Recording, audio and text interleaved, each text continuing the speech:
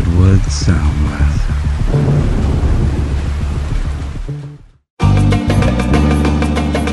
Not safe for work.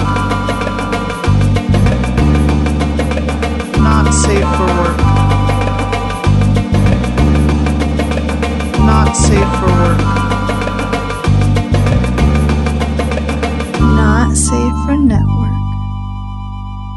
Welcome to Not Safe for Network. I'm Biggs. And I'm Brandon. All right, Brandon, what you got today? We're going to start out with a deep dive here. I started thinking about James Earl Jones as he did the voice of Vader again. I got together a list of interesting facts about James Earl Jones. Okay. Now, do we know, did he actually do the voice? I thought they did one of those weird things where they took existing clips of his voice and... You know, I don't know the actual answer to that. It sounded like James Earl Jones, and even if he did the original recording, it's still James Earl Jones. Yeah, I mean, I think he's getting credit for it, but I was pretty sure they did trickery like they did with Luke. Like, I guess the last time they showed Luke on Boba Fett show, they not only faked his body, but they also faked his voice. They have some program now where they can just input all this audio and then actually turn phrases that sound like Mark Hamill. So I think they use the same thing for James Earl Jones. I think he's retired. Because, like, when he was on Coming to America, they basically brought him in for like a day. They literally had him in a coffin. Yeah, like a vertical coffin, but he was like there the entire time. And I think they basically had like a few like actual shots, but the rest of it was pretty much just him doing voiceover work. Yeah, I think he's pretty much at the end of his career at this point. Yeah, so I always thought it was a good time to like bring up some interesting stuff about James Earl Jones because pretty interesting guy. Okay. I got to be honest, outside of the roles he's taken, I don't think I know anything about him. And this list is a lot of stuff that is adjacent to his roles. The first fact I came across was James Earl Jones and Carrie Fisher hadn't met until they did a cameo together on The Big Bang Theory. Hearing that said, it was never something I thought about, but I would have not been surprised if they never ever met, just because he's a voiceover. Like, I know that they brought him in well after they filmed everything with Vader, you know? Yeah. Because there's a lot of stories about it being David Prowse's weird British accent, and people would make fun of it all the time because he would, like, say all this stuff and try and do it with gravitas, and he'd pull it off with the body, absolutely. But, like, it just sounded ridiculous, and so they replaced his voice with James Earl Jones, which I don't think George Lucas was ever intending on using his voice. Like, I think the only time that happened was with C-3PO, because Anthony Daniels had something in it and he kept trying to replace it and couldn't find it. And then a voice actor was like, you know, why don't you just use Anthony Daniels? It seems like it's actually working. And then he realized, like, oh yeah, it does work. So he brought him in to dub his own performance again. They first met when they were filming that episode of Big Bang Theory. Carrie Fisher was there first and James Earl Jones came in. So Carrie Fisher threw up her hands and shouted "Daddy." It's hilarious. I thought that was a great little touch. Jones was the first celebrity guest on Sesame Street. No kidding. In 1969. Wow. They actually coined a term, the James Earl Jones effect, where like they would bring in like a celebrity to help boost the ratings. What's the cameo you remember the most from Sesame Street? Is there one? Not really. Mine is actually Star Wars adjacent. I remember C-3PO and R2-D2 being on the show. I remember it so well because I used to always hope that it would be that episode over and over again after I saw it, because they reran it quite a bit when I was young. Growing up, he had a really severe stutter. Kind of like Samuel L. Jackson. In fact, there was a period of about 8 years he didn't speak at all. Like, wow. His stutter was that bad. When he was actually in college and studying drama, then he actually did some voice lessons and actually got through it to where he could talk. It's kind of crazy when you think about how, I mean, he was a famous actor in his own right for sure, but he's most famous for doing the voice of Darth Vader, and it's all about the voice. And the fact that he had a stutter and didn't talk for 8 years, that's fucking nuts, man. Yeah. In a 2014 interview with New York Times, he was asked if he ever got the urge to prank people on the phone pretending to be Darth Vader. And he answered, I did that once when I was traveling cross country. I used Darth as my handle on the CB radio, and the truck drivers would freak out that he was Darth Vader. So honest to God, I've heard him tell that story before. He hosted Evening at the Improv, one episode back in the 80s. For older people, you'll remember back when stand-up started to become really huge. It was on TV all the time, and that was one of the shows that was like a staple. It was like the big show to get onto, was that half hour on arts and entertainment. And he hosted one and told that story when he brought it up. And all it ever entailed to host that show was you went up to Mike and told the story in front of the audience that would hopefully make them laugh. And then you just introduce people.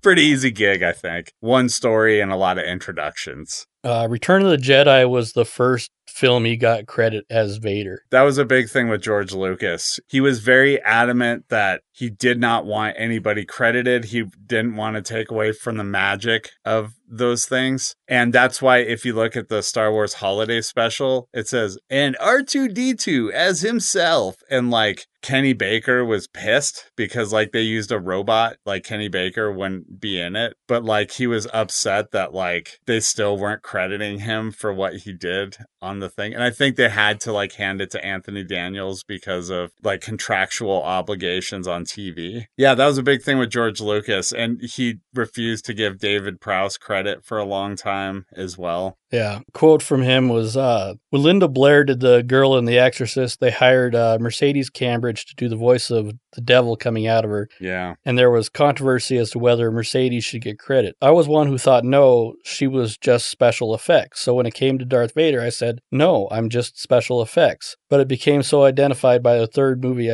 I thought, okay, I've been denying it. I've been saying it sounds like Jeffrey Holder, and I got away with it. But the third one, I said, okay, I'll let them put my name on it. Yeah. So it was actually a lot of his own requests that he didn't have credit for it. And if we're being honest, he's been in a lot of classic movies, but I mean, the Vader one is what everybody remembers first and foremost with James Earl Jones. Like when he dies, that's the first movie they'll mention in his obituary is Star Wars. I'm pretty sure. Technically has an EGOT. Does he? Yeah. I know he won a Tony. I remember hearing about that right before he did Dr. Strangelove, I think. He has a Lifetime Achievement Academy Award. That still counts. Yeah. Did you happen to catch what his Grammy was It doesn't for? say. That's what I'm really curious about. The Grammys are always the most suspect one in those things, unless it's a musician who you see winning them. You know what I mean? Because a lot of the time it's like, I'm going to do this spoken word thing. And then they just hand it to him because they really want to give him an EGOT. It's usually a thing like that. Yeah. He served in the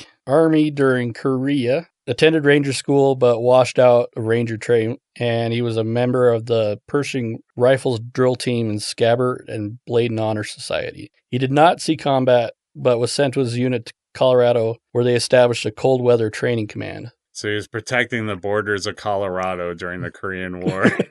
You probably don't have to kill anybody to do that. Better gig. Do you know what his first acting role was on screen? Is it Dr. Strangelove? It is Dr. Yeah, Strangelove. I thought I heard that somewhere. Like, I'm pretty sure he won the Tony right before that. That's what caught Stanley Kubrick's eyes, as I understand it. And the fact that he had military training worked for him because that was a role he wanted somebody who knew what they were doing in uniforms. So he was actually doing Shakespeare in the Park, and that's when Kubrick found him. Okay. And casted him as Lieutenant Zog. So he's one of the bombardiers on the plane. What a weird name, Zog.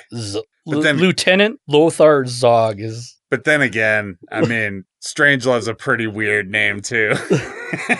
By the way, what does that title mean? Dr. Strangelove, or How I Learned to Stop Worrying and Love the Bomb? That doesn't happen in that movie. They don't stop worrying, and I think only one guy loves the bomb. Riding it like a cowboy. Oh, yeah, him too. I guess there's two people that love the bomb, because it's also that crazy-ass dude who wants to nuke every other second. He's a member of the NRA. Bummer. Yeah, he's from Mississippi, though, isn't he? I don't know where he's actually from, but his wife, Cecilia Hart, is a member of the anti-gun lobby. Interesting. Strange bedfellows. And that's what I have. Well, let's move on. So I wanted to hear your opinion on Prey since we talked about it last week. I didn't want to edge you out of this. What did you think about that new Predator movie? I really enjoyed it. I do like the indigenous representation in that. I mean, I have friends that are native, talking with them on Facebook, and they really enjoyed how far culture has come, like where you have a Native American movie and it's not Dances with Wolves where 80% of the cast is white. Yeah, and not only that, it's a white savior movie too. Yes. I mean, there's the fur trappers that are white, but all of the native roles are native people. And like the lead actress actually... Amber Midthunder or something like that? When she went to audition for it, she auditioned both in English and Comanche. Interesting. There's actually a dub of it in the Comanche language, and I thought it was really interesting. Like, I mean, the Predator stuff was fun to watch, but like seeing parts of traditional native culture, like becoming a member of the hunting class, going through that ritual and, you know, what it takes, like what you have to do. You have to actually hunt something that hunts you, and you have to, it's beyond going out and just killing an animal for food. Okay. Well, I've got a quiz here that is based around the Predator franchise. Not Prey. I don't have any questions for Prey, but I got 17 questions here. Why 17? Because I ran out of time. But this is multiple choice. I'm not going to do fill in the blank because that would be way too fucking hard. But the first one I think is going to be easy here. So who was originally cast to play the Predator? Was it Jean-Claude Van Damme, Matthew Demerit, Kane Hodder, or Mitch Cohen? I'm going to go with Van Damme. It was Van Damme. In fact, there's footage on YouTube of him running around and hitting a tree, like, because he couldn't see in the suit. And it just didn't work out because they looked at him next to Schwarzenegger and Ventura and Weathers, and they were like, he's not big enough. Yeah, like, and he's got to be intimidating on screen, especially next to those guys. And the idea was he could use his martial arts and like be very quick and stealthy like a ninja is how somebody put it. But it just didn't work out, especially in the suit. And then Van Damme was complaining the entire time because apparently the suit was so hot that he would pass out constantly. They also completely reworked it later. So the actor that they found would fit better in the suit. You can't do cocaine in the Predator suit? Oh, dude, it's the 80s. Of course they did cocaine in the Predator suit. Like, there was always a Van Damme amount of cocaine. Look, a common thing in the 80s when you were doing a creature feature was to do a mold of your face and then put straws up your nose, you know, so that it didn't fill in your nostrils. But also, guess what went in those straws? Because it was the 80s, baby. All right, so who played the Predator in the original movie? Was it Maurice LaMarche, Kevin Peter Hall, Angelo Rossito, or Paul Larson? I believe it was Rossito, wasn't it? It was not. So Angelino Rossito played Master in Thunderdome. Okay. And then Paul Larson played Blaster. So that was your two halves of Master Blaster. And then Maurice LaMarche played the voice of Chud King in Rick and Morty. So there you go. I was like, there's no way you know this guy's name, so I could just throw out random people here. See, I knew Maurice LaMarche because he's done a lot of voiceover work. Makes sense. Yeah. Once you get into voiceover, dude. Okay, what was the original title of Predator? Was it Hunter, Spaceman from Pluto, Extremely Violent, or Tonight He Comes? It's either Hunter or Tonight He Comes. I'm going to go with Tonight He Comes. Okay, Tonight He Comes was the working title for Hancock. Extremely Violent was the working title for Last Action Hero, which was also a John McTiernan movie who directed this. And Spaceman from Pluto famously was Back to the Future. So yeah, it was Hunter. Damn. There was a joke running around Hollywood that after this Rocky movie, he had no earthly opponents left, inspiring Jim and John Thomas to write Predator. Which Rocky movie was it? Was it Rocky 2, Rocky 3, Rocky 4, or Rocky 5? Hold on. Just in case you've always read it, not heard it said. Rocky II, Rocky III, Rocky IV, or Rocky V?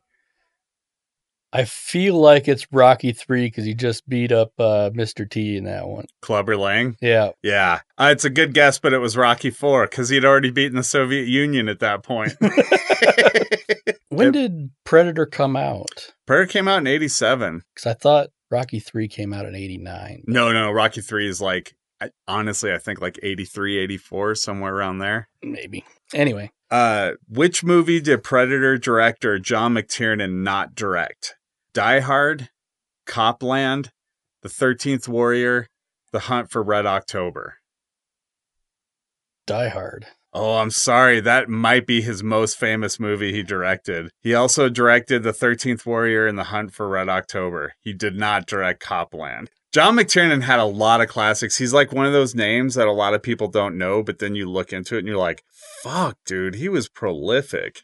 Which film's domestic gross for the calendar year of 1987 was higher than Predator? Now, mind you, for the calendar year of 1987, okay? Beverly Hills Cop 2, Crocodile Dundee, Star Trek IV, The Voyage Home, The Living Daylights. I feel like it's Crocodile Dundee. It's a good guess. It's not a correct guess, though. It was Beverly Hills Cop 2. I should add Predator was number 10 on the all-time grossing list for 87, and Beverly Hills Cop 2 was number 1. So there you go, man. All right. Which actor woke up at 3 a.m. every morning to work out and pretended that his physique was natural without any training regimen? Was it Jesse Ventura, Arnold Schwarzenegger, Bill Duke, or Carl Weathers? I feel like that is totally a Ventura move. All right, talk it out. Why a Ventura move? After his run in like both WWE and I think it film. was WWF, sir. Well, it was WWF at the time, but Yeah. it's now WWE. I'm not retconning that shit. He always seemed like he would make himself bigger than he always was. And so I feel like he would be the guy that would get up at 3 o'clock in the morning to do reps. By the way, do you have a Jesse Ventura impression? This seems to be a guy who people can impersonate a lot. You know, it's been so long since I've actually heard him, I don't think I could do it well. It's been so long since I said...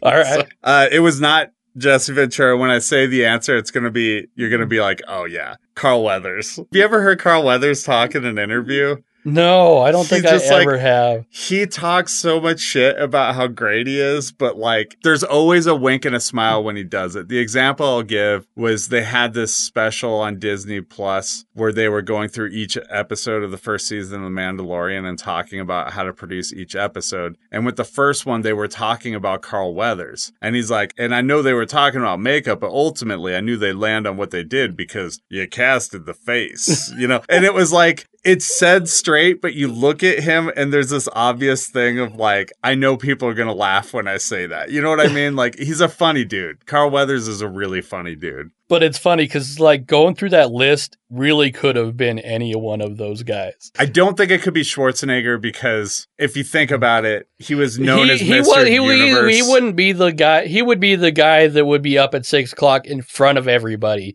Yes, that's what I'm saying. Like, he famously was a bodybuilding champion. Yeah. So, like, he'd already put out a movie, Pumping Iron, with Lou Ferrigno, where he was, you know, working out. So, like, obviously he can't claim that one, but it could be any of the other three. I just think, like, knowing Carl Weathers like I do, that's the guy I'd go to. Although, if I'm being honest, I don't know shit about Bill Duke. That is what I don't really know I know he's in The Predator.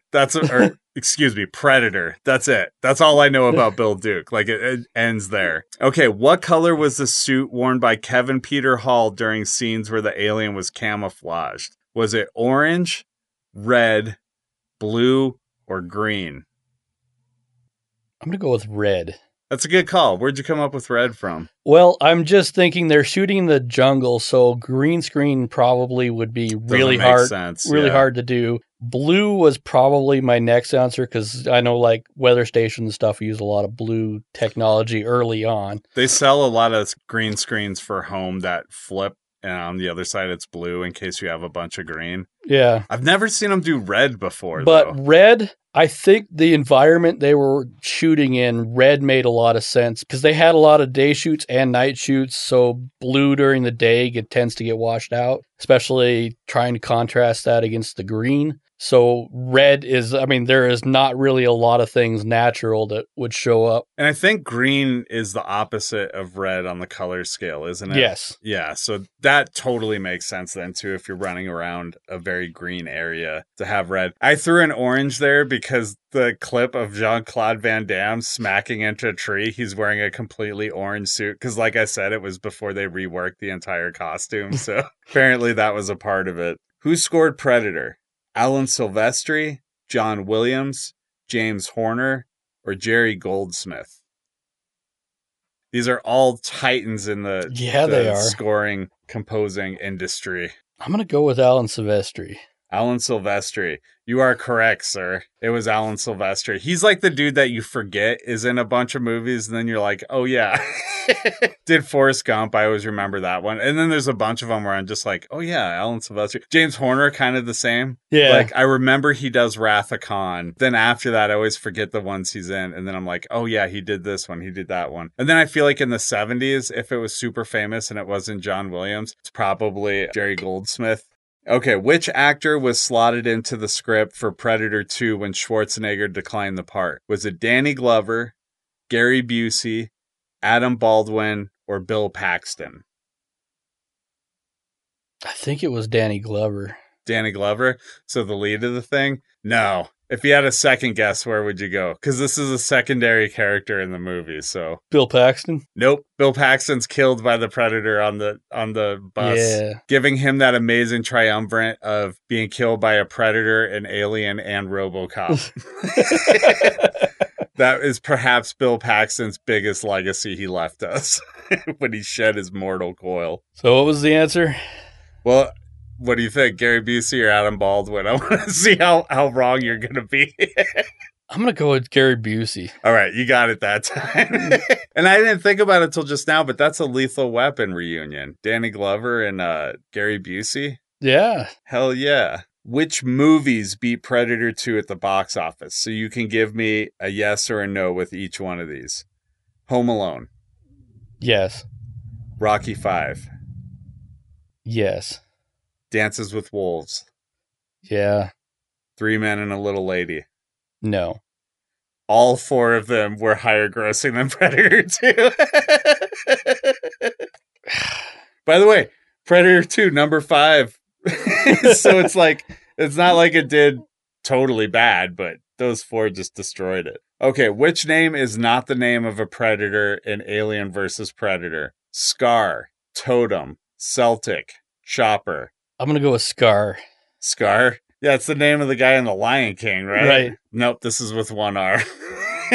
Totem. I totally made up Totem because it sounded like a Predator thing. Well, I mean, the new Prey movie, like, they first called him a Thunderbird, which was usually often included in totems. Yeah, absolutely. But Chopper, dude, that's like the Chopper. dumbest. That's the dumbest. Get to the chopper. Get to the chopper. Which H.P. Lovecraft story served as inspiration for Aliens vs. Predator? Was it At the Mountains of Madness, The Call of Cthulhu, The Beast in the Cave, The Doom That Came in Sarnath? Sorry, The Doom That Came to Sarnath. That's a little bit different. I'm going to go with The Doom That Came to Sarnath. At the Mountains of Madness. Have you ever read an H.P. Lovecraft Never. story? Have you come close to reading an H.P. Lovecraft story? No. I've watched The Reanimator. That's the closest I get. I think I watched 1 or 2 other movies. I mean, I watched Lovecraft Country. That's about... Oh, sure. Yeah. Which adamantly is not based off of it because he was a horrible fucking racist. So. Yeah. All right. Alien vs. Predator Requiem had a budget of $40 million. What was the gross? Was it $160 million? $130 million, $60 million, or $15 million? I'm going to go with 60. It was 130. It was an unqualified hit, no matter how much people didn't want it to be. It definitely was on the plus side, but I'm like, I don't think it was a huge success in my mind, but it was definitely in the win column. Yeah, over 3 times its budget. Not bad.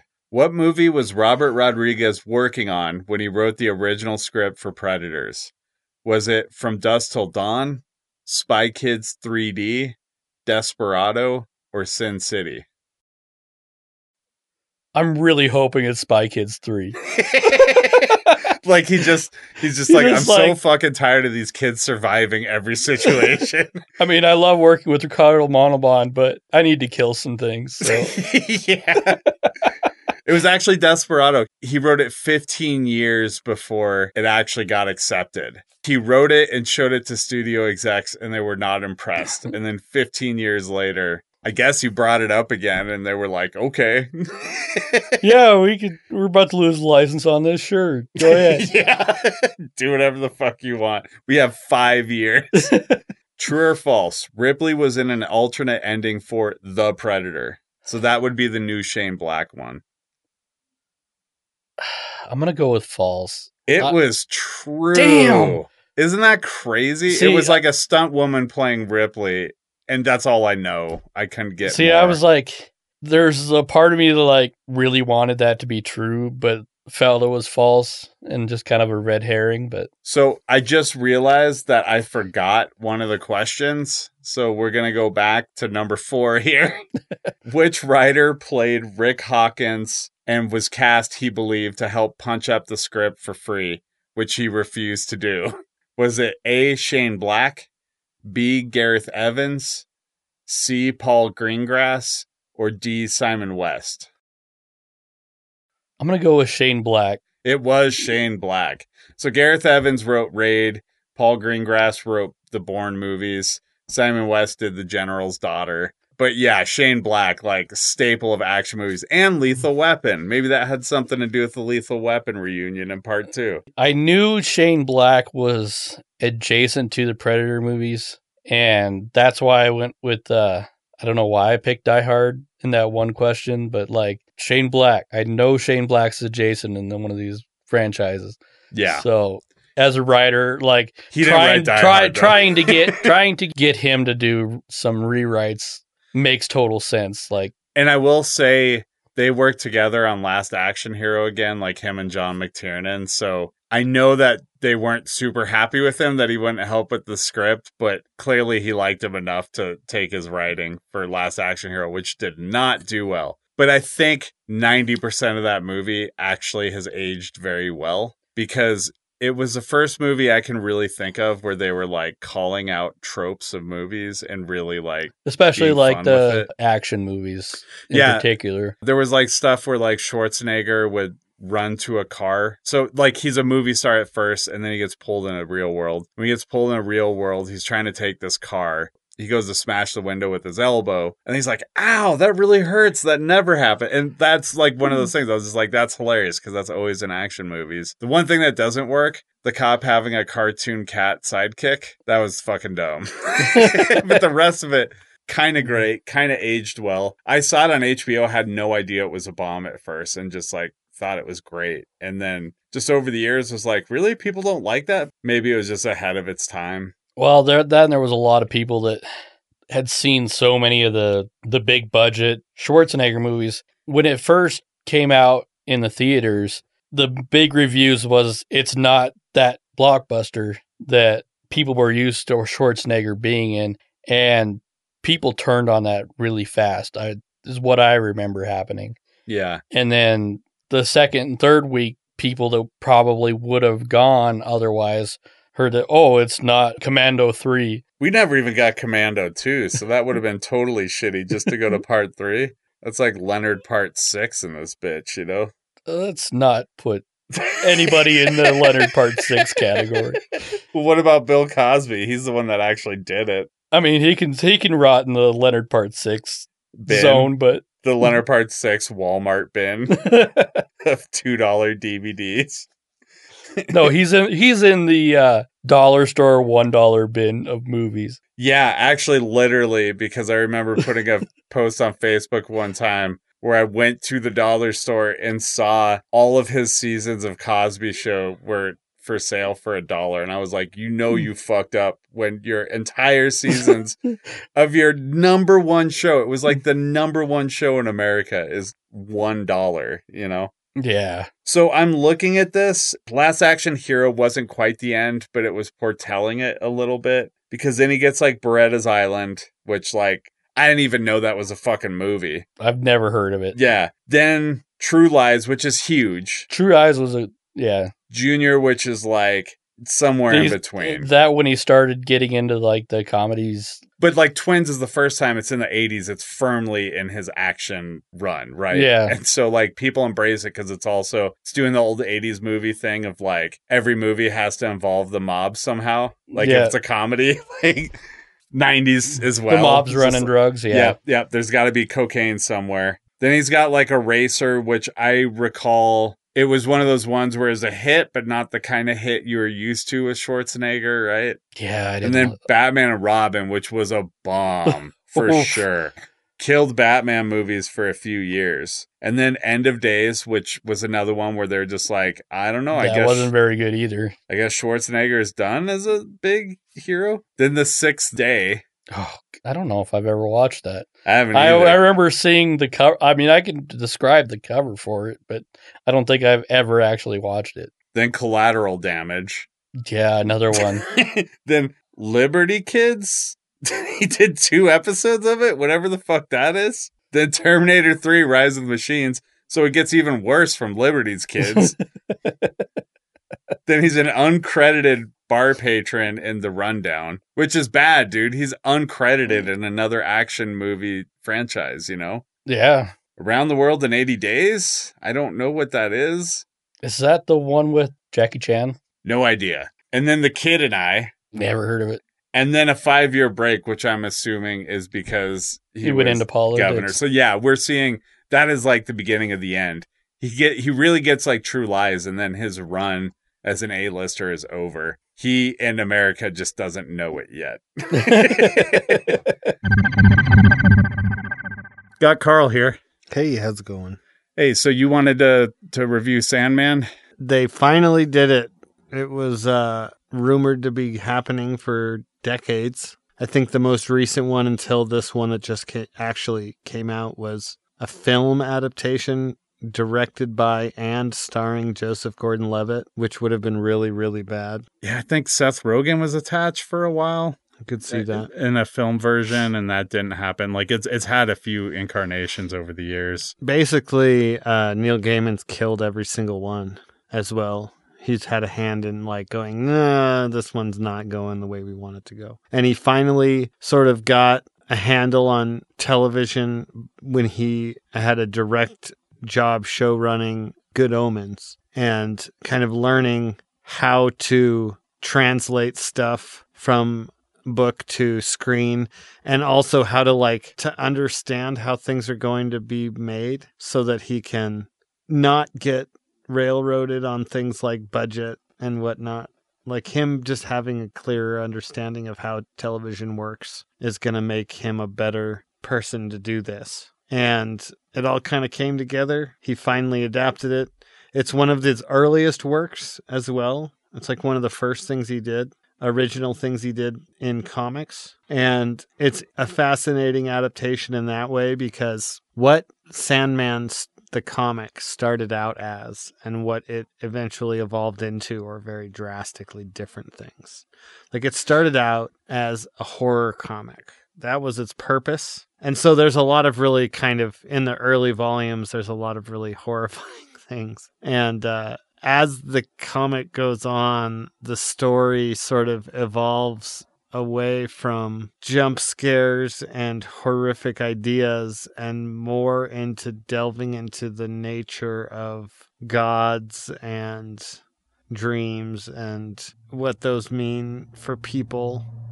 And it turns into a really kind of wild story, hitting the early stories with the mind of the older, having like learned all that stuff as a writer. He's able to sort of reshape his early volumes into something that hits the depths of the later comic book series right out of the gates, rather than having to kind of build into that. But it also means that you lose a lot of the like shock horror aspects of it. And that's not necessarily a bad thing. But you also lose the kind of gradual ascension into a more cerebral comic. I think there'll be a slightly higher barrier for entry. Because you can start the Sandman comic and be like, oh, this is just another horror comic. And then as it goes along, if you stick with it, it like elevates your mind as you read it. Because the stories are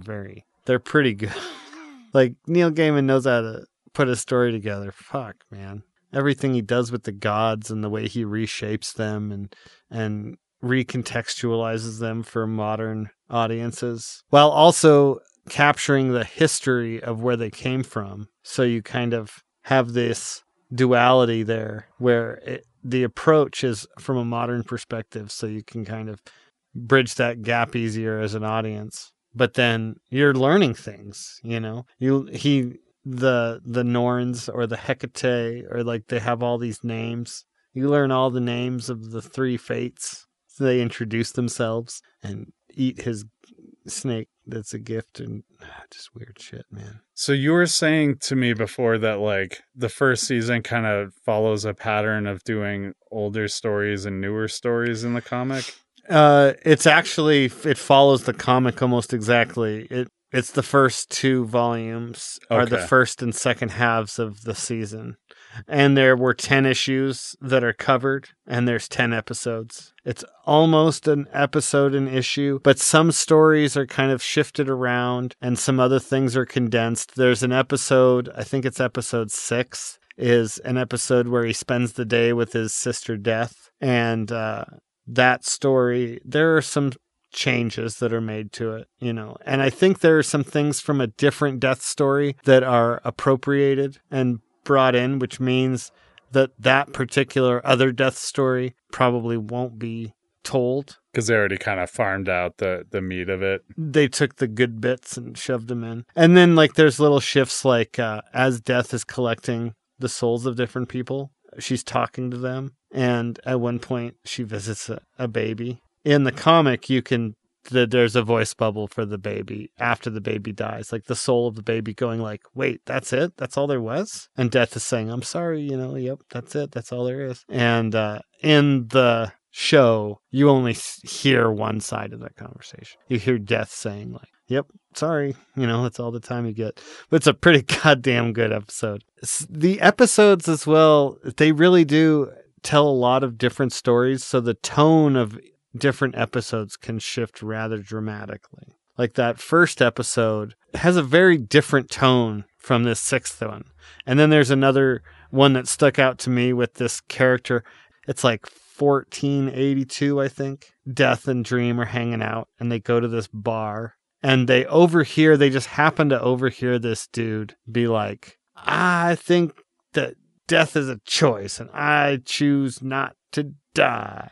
And the people around him are like, what the fuck are you talking about? Everybody dies. And he's like, well, we don't know that everybody dies, you know? And so then Death and Dream kind of look at each other and they make this sort of wager, because Dream's like, there's no way that this guy will actually want to continue living. So he goes to the guy and he's just like, hey, meet me in this bar in 100 years if you're so intent on not dying. And the guy's like, thinks he's crazy, but just goes, yeah, I'll see you here in 100 years. And then cut to 100 years later, he like goes to the bar and the guy's there. His name's Hob. And Hob's like, his life is doing good. And then he's like, well, I'll see you in another 100 years then. And then, he's doing even better. Like he's at the top of his game. And then 100 years later, he's like miserable and sick and being like, do you know what it's like to starve to death when you can't die? And being that hungry, you know? And then he's like, so you're ready for death then? And he's just like, what are you talking about? I've got so much to live for, you know? And then 100 years down the road, and it kind of gets us back to the present. And it's just a fun story to see this guy that can't die and the evolutions and changes that he goes through. So is it essentially he can't die until he decides to die? Pretty much. That's what the wager is between the two? It's the wager the wager is lost by Dream in the first 100 years because he bets death that this dude won't want to be alive like after so long. But then it becomes like the way that the wager is put into place is by basically death going, all right, you have now the power to choose not to die as long as you don't want to die. You won't die, to that one guy. I think that character will be coming back later. I'm pretty sure he shows up multiple times throughout the series. And, not really worried about spoiling Sandman, the comic. But what the story ultimately turns into is the downfall and the death of Dream, the death of an Endless. And it ends with him basically being reborn, because there's always a Dream. It's the death of the current incarnation, personification of Dream is dying and being replaced with something new. And I think it is a commentary on how art changes and culture changes. It's even in Fables for Gods. In the tale for Thor, over and over again, he faces Ragnarok, and then he slays a serpent, takes 9 steps backwards, and then dies, and then is reborn. It's this immortal thing that he does over and over again. And everything is cycles, and stories are cycles, so that's reflected in the overall story. But the seeds are already planted in the very first, or in the second volume. There's a girl who, in the comics, she is the wife of a superhero, and he is dead. His soul never made it to the afterlife. He wound up in this dream, and she goes and lives in the dreaming with him, and he impregnates her in the dreaming, and then she gives birth in the real world to a boy named Daniel. This all happened while Dream was imprisoned, because, at the beginning, these cultists are trying to capture Death, and they screw up and they capture Dream instead. He winds up being held prisoner for 100 years, and that's the first episode, is him being imprisoned. And then Charles Dance is playing he's the magician. So good. Yeah, he's so good in Game of Thrones. So he then the next couple episodes, and this is the first arc, is him imprisoned and then getting out and then recovering his tools, which it turns out are really just his own essence that he has formed into a physical object. And at one point, one of those objects gets destroyed, and rather than hurting him, it restores the power comes back to him, because the reason why it was separated from him was because it was in a physical form. Physical form is destroyed, gets the power back. The second half of the season is the first of many things that were issues caused by the fact that he was locked up for 100 years, not being the Lord of Dreams. Right, because nobody can dream, right? It takes it away from him. Or does somebody else step into that void? Dreams still exist, but a bunch of dreams escape into the real world, and a bunch of nightmares escape into the real world. And then there's nightmares trying to act as dreams. There's something called a dream vortex when a person, sort of one person in a generation, is given this sort of power to become the center of the dreaming, and it drops the walls between everyone's dreams, and it's not a good thing. So they need to be killed. And because Dream was locked up, this one woman went into a coma for 40 years and then didn't become the vortex, and that got passed on to her granddaughter, and that caused a whole series of issues that leads to other things happening. So there's just a lot of shit going on and picking up the pieces. And then also he has ongoing feuds with his siblings. So Desire is just an innately sort of chaotic, malicious person. And I think is partially responsible for Dream getting locked up in the first place, and is low-key trying to destroy Dream by just picking at him, and is responsible for the Nexus being born as the granddaughter. Because that's all a trick. There's one of the rules is they cannot spill each other's blood, and that includes their descendants. And so Desire impregnates the Unity Kincaid is her name, who was supposed to be the Vortex. So the granddaughter that becomes the Vortex, gonna get killed by Dream. That would count as Dream killing Desire's bloodline. And that would be family spilling family's blood. And that would be really, really, really bad for Dream. And so at the last second, they're able to sort of revert it back to Unity being the Vortex. And he's able to kill Unity without breaking that rule. How accessible would you say this is, if you haven't read the comics? I'd say it's as accessible as the comics. It's the same story. So it's not like the comics you need to read first. It tells the same story as the comics. And I would actually say the comics are probably harder to get into because they are rougher around the edges at the beginning.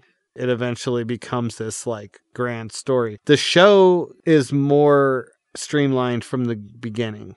It knows where it's going, so it can get there easier. Yeah, and the writer has decades more experience telling a story. And he also has a lot more assistance from a whole new generation of writers and animators and actors. And the cast is phenomenal. There's this one guy in particular, Boyd Holbrook, who plays a nightmare named the Corinthian, who has a greatly expanded role from the comic, which is a very good thing because the Corinthian's one of the best parts of the comic. And my biggest complaint is that he's not in it enough. And so for him to have such an expanded role in the show it's just great. I heard Neil Gaiman saying he was helped tremendously by the pandemic. He had a lot more time for casting. Like apparently he knew who was going to play Dream right away. And Netflix was insistent that they just went through a lot of choices. And so they ran the gamut and stuck with his original thought. But then he was saying like Death was a person that like they just didn't even know what direction to go. And so they were able to look at like 5,000 people. He did a lot of these through Zoom, but he said he got to run the gamut on every single character that they were casting. So he thinks that like the delay actually helped them quite a bit in this case. Yeah. Well, and it's funny, there's been backlash, of course, and he's actually been very vocal on social media, shutting down the backlash personally. And I think we talked about this too, like with Death, right? Like casting a black woman. Right. Because the character is commonly drawn as this pale white goth girl and actually was modeled after a real life lady who in like 2016 died of cancer tragically. And of course, because she's gone, people are invoking her name, like, you know, without her consent. Obviously, she can't give it if she's gone. And they're invoking her name and being like, she would never approve of this because the character looks so different from her. And it's like, she doesn't cop to your racism, you piece of shit. Yeah, you racists don't think always black find people can be goth? Racists like, always find crazy? an argument to like make racism okay. Yeah. They're always like, no, it's not racist because, and it's like, no, Right. dude, like let's get to the core of it here. In Like the if he casted a audio- redhead, it probably wouldn't be a giant deal. Right before this came out, he started doing the series as audiobooks. And the audiobooks have a pretty stacked cast with like, pretty sure Dream is voiced by Tobey Maguire. Tobey maybe? Maguire. Somebody like that. And then Is it Andrew Garfield? No, it's not Andrew okay. Garfield. Kat Dennings is the voice of Death. And I actually like find that incredibly distracting. There's like a Dream is talking to, I guess it's another dream. It's a dream construct. He's kind of a janitor of the dreamland. His name's Mervyn, and he's a jack-o'-lantern. He looks like a scarecrow that's like got a jack-o'-lantern for a head. And then there's Matthew, who is a regular person that died and was put into the body of a raven and sort of acts as a messenger and sort of an assistant for Dream. Helps Dream keep eyes on people in the waking world because Dream has no power over people in the waking world. He can appear to them and stuff in the waking world, but he has no real power. In the Dreamland, he has all sorts of power. Stephen Fry is the voice of the Dream, or he is the Dream. He plays it. It's not a voice acting role; it's a live acting role.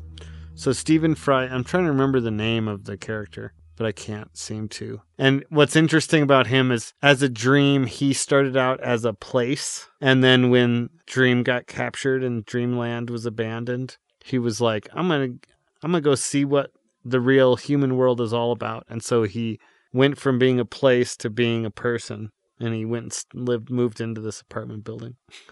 But then he's talking to Mervyn, who is the jack-o'-lantern guy, and that's voiced by Mark Hamill. And then the Raven is there too, and that's voiced by Patton Oswalt. And none of them were in the room with each other when the scene was made. They were all recorded separately, so they never actually met each other. But Pretty common with recording. but just like a audio. scene with Mark Hamill, Patton Oswalt, and Stephen Fry. That's pretty good Yeah. combination of people to put together. And yeah, it was incredibly well adapted, and I highly recommend it. I have a feeling it's, with Stranger Things ending, it's going to become kind of the new flagship series of Netflix. We'll And- see. I think, like, I'll be honest, man. I think it's completely dependent on Generation Y and like what they gravitate towards. Like, they're the ones that make or break Netflix shows because they're the ones that are watching them. Well, that's like what I 4 or want 5 it to times do. in a row. That's what I want it to do, because, I mean, it's either this or more fucking Dave Chappelle stand-up specials. Yeah, don't need more of those. All right. Well, I read a book. I read All the Marvels by Douglas Wolk. So it's pretty interesting. It was so weird. We were just talking about how much content there is for Marvel. I went to the library and it just kind of stuck out to me because it was a big red book. So I was like, what's that? So basically this guy talks about how there's 500,000 pages of Marvel comics up to 2017, which was when his research ended because this book came out a couple years ago. And it took him a few years to kind of compile everything and write it. He had parameters for this because I'm not sure it's possible to read like everything, you know, and he talks about like, how do I do this? He's like, I read the Marvel Unlimited app. I like borrow comics from people. I was reading graphic novels, like any way he could get his hands on them, he was doing it. So what he put down as a definition was anything from 1961 Fantastic Four #1 to 2017 Marvel Legacy #1 was, it had to be within that time period. And then one of his questions was, could the Amazing Spider-Man reasonably turn up in it without time travel, whether or not he actually does? So Marvel imprints for young readers doesn't count. Ultimate Comics do. And so his justification for that was like, for example, Ultimates eventually crashes into the 616. He actually like read the entire arc, so that was very helpful. He talks about big arcs of stories, but then he talks about little arcs that maybe people don't know. Has a good way of contextualizing a lot of character stories and kind of the Marvel story and where it's going. So this was just like a few things that I pulled out that I thought were interesting to talk about because I'm not going to rip apart this entire book. Highly recommended. I read it so quick. It was like 360 pages and it just flew by because it was a fun read. The Marvel Universe was named 616 in a Captain Britain story as a response to DC's Earth 1, Earth 2, Earth 3, etc. The implication of it there was that there was nothing special about this universe. And so I found that fascinating because a podcast we're both listening to, Curse of the Multiverse, they kind of talk about how one of the things you fall in over and over again with these stories is like, our little section of the world is the best one. And they were saying that with like Doctor Strange, but like the way that it started in Marvel Comics, that was not the implication. The implication was it's just another one, you know? So I found that interesting. Something else that he really spent some time on was like superhero comics have always been political. He states that like Captain America socking Hitler on the cover of #1 a full year before Pearl Harbor, that's just political, and that's in the 30s, you know? Yeah. Because they were looking at what the Nazis were doing, and that was at a time when the U.S. did not want to enter the war. And so they were trying to like drum up support. And so they put Hitler on that cover. And that also crosses in a lot of interesting ways in the book. Like he talks about legacy characters, for example, like any character who takes the name of a previous character or is a play off of that name. And, you know, a thing that Marvel does is they'll like have a different gender or different race playing it. And so he really took apart that argument from people that were arguing against legacy characters. And one of the things they always say is like, why can't you just have an original hero? And his point is that in the last 25 years, there have been very, very few superheroes that ever took off that weren't a legacy character. Like if you give them the name of that, then it can sell really well. But if you don't give them the name, it just doesn't sell. It fails over and over again. So they understand that like, if you want to put diversity into the comics, you either have to do it with the side character, and if you want to make it a main character, you kind of have to make it a legacy character. So I found that interesting because I always kind of suspected that like they sold better as legacy characters, but he actually had the numbers to back it up.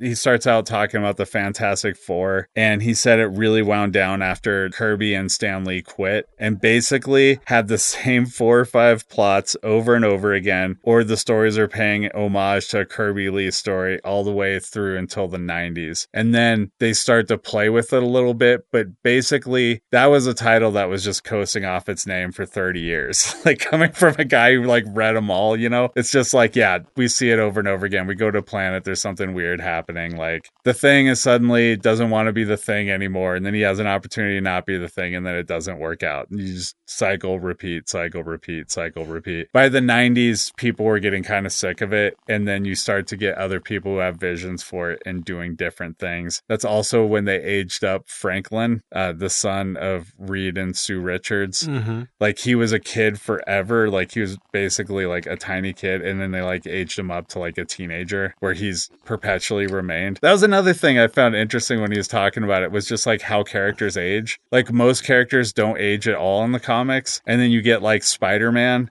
who starts out as a teenager and he's in his mid 30s now. But then like you get like Kitty Pryde, who like starts out as a teenager and then becomes an adult, and then they roll her back into being a teenager again.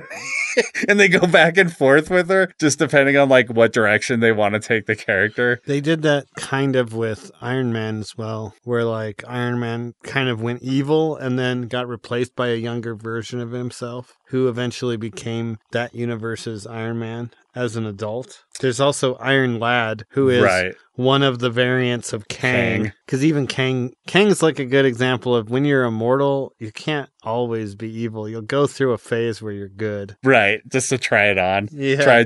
Try a fedora on for a little bit and see if you're Yeah. a fedora guy.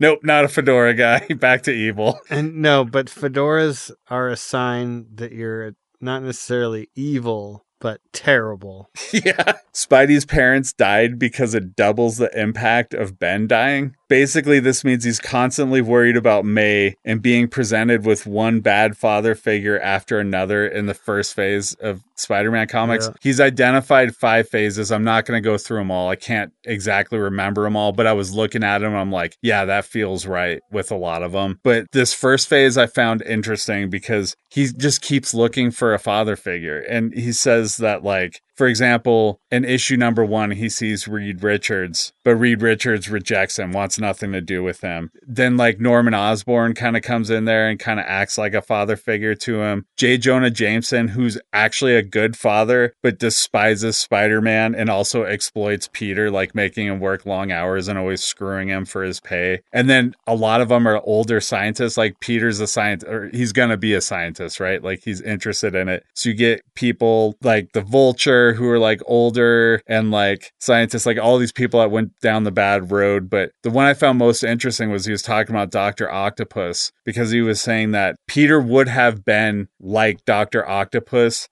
had that criminal not killed Ben in the way that it happened. And I'd never thought about it that way, but it makes sense because Peter is a bit of an egomaniac when that happens. Like he's like kind of an incel. Honestly, like he doesn't say incel in the book, but when you think about it, he's kind of an incel. Like he's mad that girls don't like him. Like he's mad at his parents. He's just kind of mad at the world. He thinks he's smarter than everybody and above everybody. And then he gets these powers and then he's just like thinks he's above everybody. And then he learns his lesson when his uncle dies, and that's when he starts to shoulder responsibility, right? But like Doc Ock never got that lesson. Like he suddenly gets this power that he invents, and he's just like an egomaniac. So I found that kind of an interesting thought. Yeah. So another one is he's talking about Master of Kung Fu comics, which is Shaanxi's old comics, and he was saying that those comics were always racist. But he was like, he goes through the letter. This is what I love is like the completion of this guy. He went through all the letter pages and is constantly talking about the letter pages. And he was saying that the comic was always racist, but it took criticisms and constantly attempted to be better. It just kept missing the mark over and over again. So like an example is this one writer just stays after him all the time. And I did not write the guy's name down, but he wound up being a big comics writer. And apparently in Master of Kung Fu in the 70s, there was like 10 to 15 different comic book writers from the future who were just constantly commenting on stuff. So like for some reason, this comic attracted a lot of creative people. But this guy was Asian and he kept criticizing him for certain things. And one of the things that came up was a skin tone because they kept coloring him yellow. And he was just like, this is racist. Why do you do this? And so like their excuse for a long time was that like there's only 36 colors from the printer. Essentially, they were like, we can't do him the same skin tone as the other colors. So then like they go to fix it. So they start making him orange. And then it's just like, no, dude, like just make him the same color as everybody else. Like, why did he have to be a different color, you know? But they just kept stumbling over things over and over again. And it was funny because he kind of ended the chapter being like, this was the one comic I always told people Marvel will never, ever make this into a movie. And he was like, as of this writing, the movie's being made. So it's kind of interesting. And then I talked about the Thor thing already with Ragnarok, just coincidentally when you were talking about Sandman. So I won't jump into that. But 4 times in the comic, he died like killing a serpent, took 9 steps backwards, and then was reborn. So that's happened every decade or so in Marvel Comics. They repeat that over and over again. In 1980, Bo Derek was to play Dazzler, but the project fizzled when she wanted her husband John Derek to direct it. Also, Francis Ford Coppola was in talks to make Doctor Strange in 1990 for one chunk, which I was just like, I never knew that. That's fucking nuts and kind of makes sense because that's in the era where Francis Ford Coppola is definitely trying to like work as much as possible to pay off all the debt he accrued from Apocalypse Now. And then Chris Columbus was going to produce and direct a Namor movie in 2004. And Chris Columbus was like attached to Ghost Rider and all this other stuff. But like I never heard the Namor one, and I think that's where the rights got all fucked up because they were with Universal forever. And I don't know if Marvel's borrowing it or just gotten the rights back from it. It's always been kind of murky, but that would have been terrible, right? Chris Columbus, like Home Alone guy, doing that. Yeah, no, we're gonna be getting Namor in Black Panther 2, Wakanda Forever, and I think Ryan Coogler is a much, much better choice for adapting that particular character. Yeah.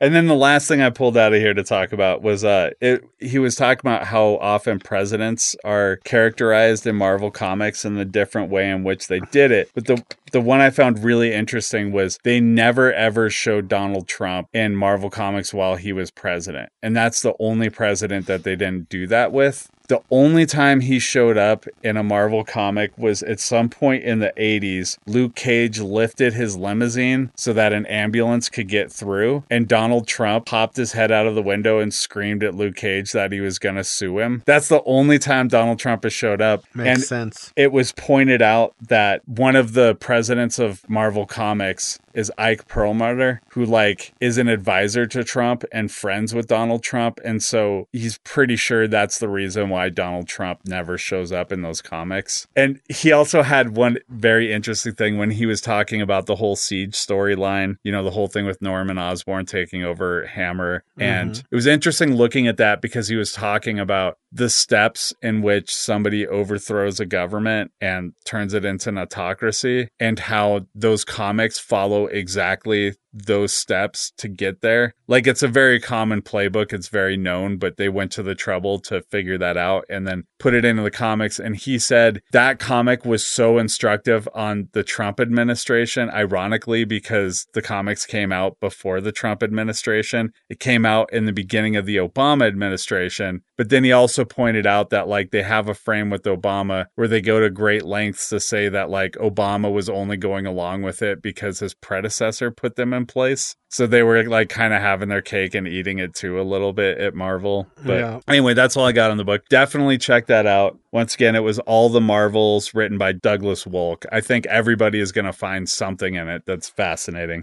This is probably a good podcast. We got quite a bit. And another thing. Well, never mind. I'm just kidding. All right, take it easy. Please rate and review our show. Sign up for an Anchor account and you can leave voice messages through a link in the description of the podcast, or you can answer our poll questions. Reach out to us through Instagram at redwood_sound_labs or Facebook at facebook.com/redwoodsoundlabs. Email us at notsafernetwork@gmail.com. Not Safe for Network was created and hosted by Carl Borneman, Brandon Beardsley, and Alex Small. Produced by Aaron Donaldson and Alex Small.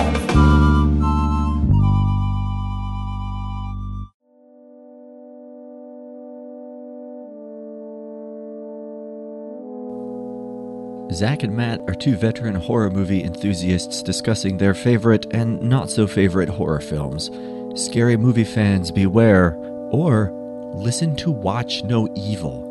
News, reviews, and deep dives of the television series and film franchises you love.